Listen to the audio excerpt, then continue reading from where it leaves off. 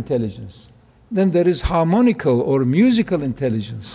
And all of these are different ways of describing relationships. They all relate to each other, you know. You can't be separate. But we also do appreciate and experience furqan. Furqan is differentiation, that this is now to do with your food and your body and your mental relationship with your food. As you all know, obesity is one of the ever-growing sicknesses, lifestyle sickness, in the time we are living in. So it's an attitude, it's a relationship. If I know that I am only eating in order to maintain a healthy and a strong body, then I relate that also to a higher reason. Why do I want a strong, healthy, steady body? Because I want to have a healthy, steady mind. Why do I want a healthy, steady mind? I want to have a pure heart. So I'm already taking these layers of relationships to the highest. And as Muslims, then we're all the time aware in reciting Bismillah. That means in the path, along the path, in the name, in my direction of wanting to know the presence of Allah's Nur and Rahmah all the time. So I am going to eat, or I'm going to wash, or I'm going to walk. So that this relationship does not deny the detailed, specific Furqani relationship, but also refers it to the higher. Essentially, you can divide relationships into three fairly clear categories. One of which is my own relationship with myself, because that's what each one of us have. The so-called you, I, and he and she, as semi-independent or at least physically autonomous entities. So again, the question comes as to who are you? Are you only this fellow who walks and sleeps and eats and dies and sometimes is sick, sometimes is happy, sometimes is unhappy, sometimes is facing difficulties, sometimes is facing ease? Because in these issues, we're all the same. There is no possibility for any human being not to have been confronted with difficulties, with ease, with insecurity, with security, with being appreciated, with being unappreciated, with being respected, or being disrespected. It's impossible for anyone not to have been subjected to all of these different states. So relationship within myself is an essential one. Meaning, relationship between myself, which is ever-changing, this is my, if you like, conditioned consciousness, never stops, from babyhood until the grave. The relationship of that consciousness to pure consciousness, which is within my heart. You know, your soul. Referring to that in me, which does not change. That is what gives us also constant improvement of behavior. I become more patient maybe, I become less dogmatic, I become more tolerant if I refer to the inner in me. And we have numerous teachings about this relationship from both the Quran and the Sunnah and the Seerah of the Prophet ﷺ. Take the most commonly quoted ayah, وَنَفْسٍ وَمَا سَوَّاهَا فَأَلْهَمَهَا فُجُورَهَا وَتَقْوَاهَا.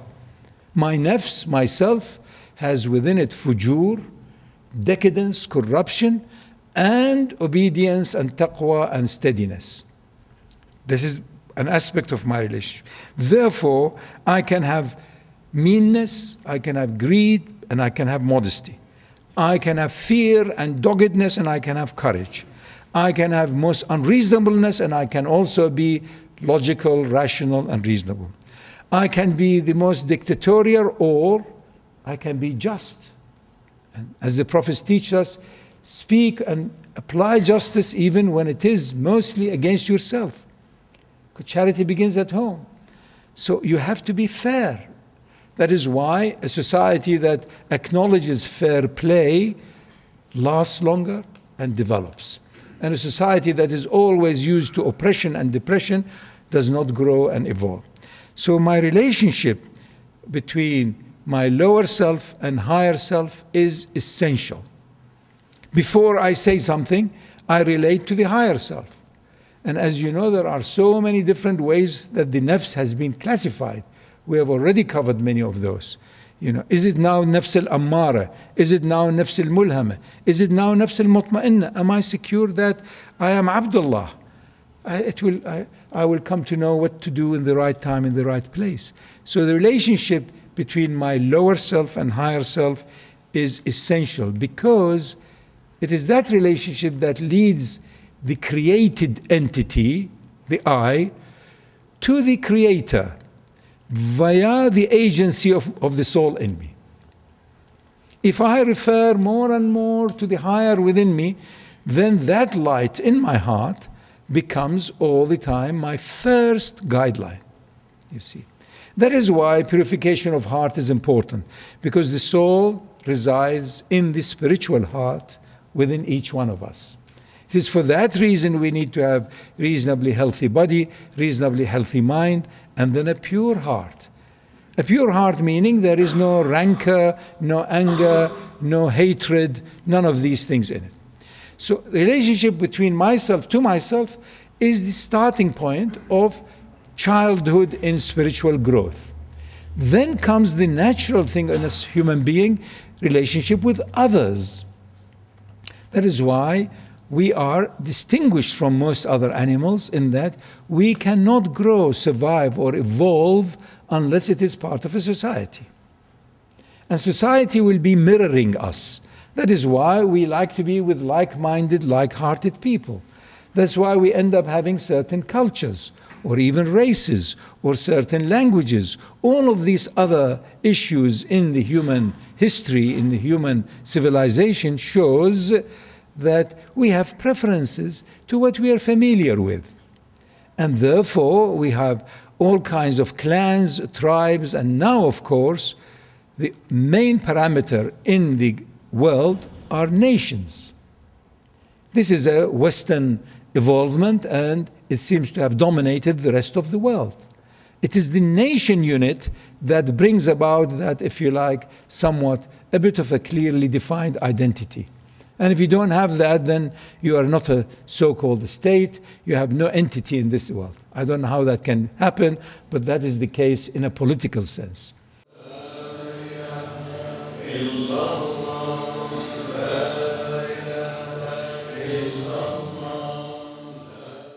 So relationship with others is essential. Now, others, if you take the biography of growth of a baby, it soon begins with others. The first few months, the child, the baby, has none other than the mother. And that is where the seeds of qualities are planted in the baby, such as trust. I'm sure you may have come across some people that they're all the time mistrustful or distrusting, or they don't have faith. There are some people who are, it's very difficult for us to see that their faith is not their guideline. So he has no faith, he has no trust. It's partly due to that feeling or that field called faith was not brought about in the baby's early life. As a baby, if I cry and that cry had not been attended to, how can I trust anything or anyone or any entity? But cry is an expression of disturbance, and disturbance is life. If I'm not disturbed, I won't grow in life. That is why a child that does not play or gurgle or spit or whatever is a very frightening thing for the mother, because the mother wants a reaction from a child, to be disturbed. But hopefully then it learns how to cope with that disturbance. Until such time when the child is grown, say, well, my son or my daughter now is independent. He or she have their own apartment, whatever that means, independent. How can you be independent? I don't know. Anyway, but to get back to the issue is that from that babyhood, seeds of these higher attributes are planted in us. So if you have always had it easy as a baby, then you expect something can happen, or you can make it happen as you grow. So something, I can do something. I can, So you become more and more, if you like, accustomed to a positive attitude that I don't know what to do, but I will know what to do in a bit of time. So in other words, you do not become flustered. You have some faith, you have some trust, you have some notion that things will change. It will be all right. It's not all gloomy, you see. So this biography of growth in terms of relationships soon leads us into relating to the uncle and the aunt and the visitors and the others. And then also you have this differentiation. This is an outsider, this is an insider, this is a family member, this is not. This is somebody who does not know our deen, so you must make allowance for it, or whatever. So this relationships with others is a very, very important aspect of the normal growth of human beings. Until such time you realize that in truth there is no otherness. And we have numerous teachings in our deen about that. You do know this fellow or this being or this nation is different, but you find in truth, we, the sons of Bani Adam, all of us are the same, wanting to have peace, tranquility, goodness, ease, comfort, so that we can go beyond the limitations of body, mind, and all of the other limitations that all of us as human beings are subjected to. And all of us are also desirous of this so-called freedom. Freedom starts with freedom of expression, freedom from needs, freedom from hunger, freedom from pain. But ultimately, free from what? You find it will be freedom from one's own self. So that is why there is, in truth, otherness is an obstacle in an existential facets. Allah Azza wa Jalla tells us in the Quran, وَإِذَا الَّذِي بَيْنَكَ وَبَيْنَهُ عَدَاوَةٌ كَأَنَّهُ وَلِيٌّ حَمِيمٌ. And it is as though when you are facing your enemy, you think he is your friend. Meaning it is not in your heart. That enmity, that anger, that rancor is not in your heart. And that comes when we follow the path prescribed in our deen. إِنَّ الَّذِينَ آمَنُوا وَهَاجَرُوا وَجَاهَدُوا. Look at the perfection of layer after layer. First you have to have faith that you will come to know, that you will be transformed, not only informed. And then hajaru, you leave behind that which is unacceptable. Maybe also physical hijrah. But more than that is hijrah from that which you love and which you want to keep. And then you exert your jihad, you exert your jihad. You do your best outwardly and inwardly to move away from that which was keeping us in the animal side. And then look at the perfection of the ayah. It's not just by yourself. بِأَمْوَالِهِمْ also. By what you have in your custody as wealth. بِأَمْوَالِهِمْ وَأَنفُسِهِمْ فِي سَبِيلِ اللَّهِ. In the way of knowing more and more, learning more and more the ways of Allah Azza wa Jal. And then again Allah Azza wa Jal reminds us, يَا أَيُّهَا الَّذِينَ آمَنُوا لِمَ تَقُولُونَ مَا لَا تَفْعَلُونَ. Or those of you who have some faith, why do you say things that you don't do? Why don't you connect your sound, your intention, your verbal, if you like, skill with your physical deeds? Because the deen is based on tawheed. So if you don't unify your thoughts, your intentions, your actions, then how can you talk about subtler aspects of tawheed? And then Allah Azza wa Jal promises, وَالَّذِينَ جَاهَدُوا فِينَا لِنَهْدِيَنَّهُمْ سُبُلُنَا. And those who truly struggle on this path to discover the truth behind multitudes of shadows, we will certainly guide them our ways. So really it comes back that our deen is, all of it is mu'amala, relationship. Relationship between myself, within my heart, with others, with society, with humanity, with the trees, with nature. We have enormous amount of teaching regarding human relationship and respect to the environment. We have so many teaching regarding the relationship with the plant kingdom, with the animal kingdom. We mustn't just kill and eat and cut trees. But we have not brought those forward in a sense that we become, all of us, concerned as civil people. Part of that is because our leaderships in many, many parts and periods of our history were not prophetic. And that is why most of, if you like, Muslim situations continued in a rebellious way. And that we can't accept this because it does not remind me of the Prophet ﷺ. So a lot of this issue of relationships gets back to personal responsibility, immediate responsibility, right here and now, until we discover that Islam, submitting to the truth that we are all wanting the same, will lead me to the faith, Iman, that I will discover it if I struggle enough and follow the path enough, until I know it's to do with ihsan. Allah Azza wa Jalla reminds us repeatedly, He is the Muhsin. It's one of Allah's names, Al-Muhsin. He who gives without any conditions out of love.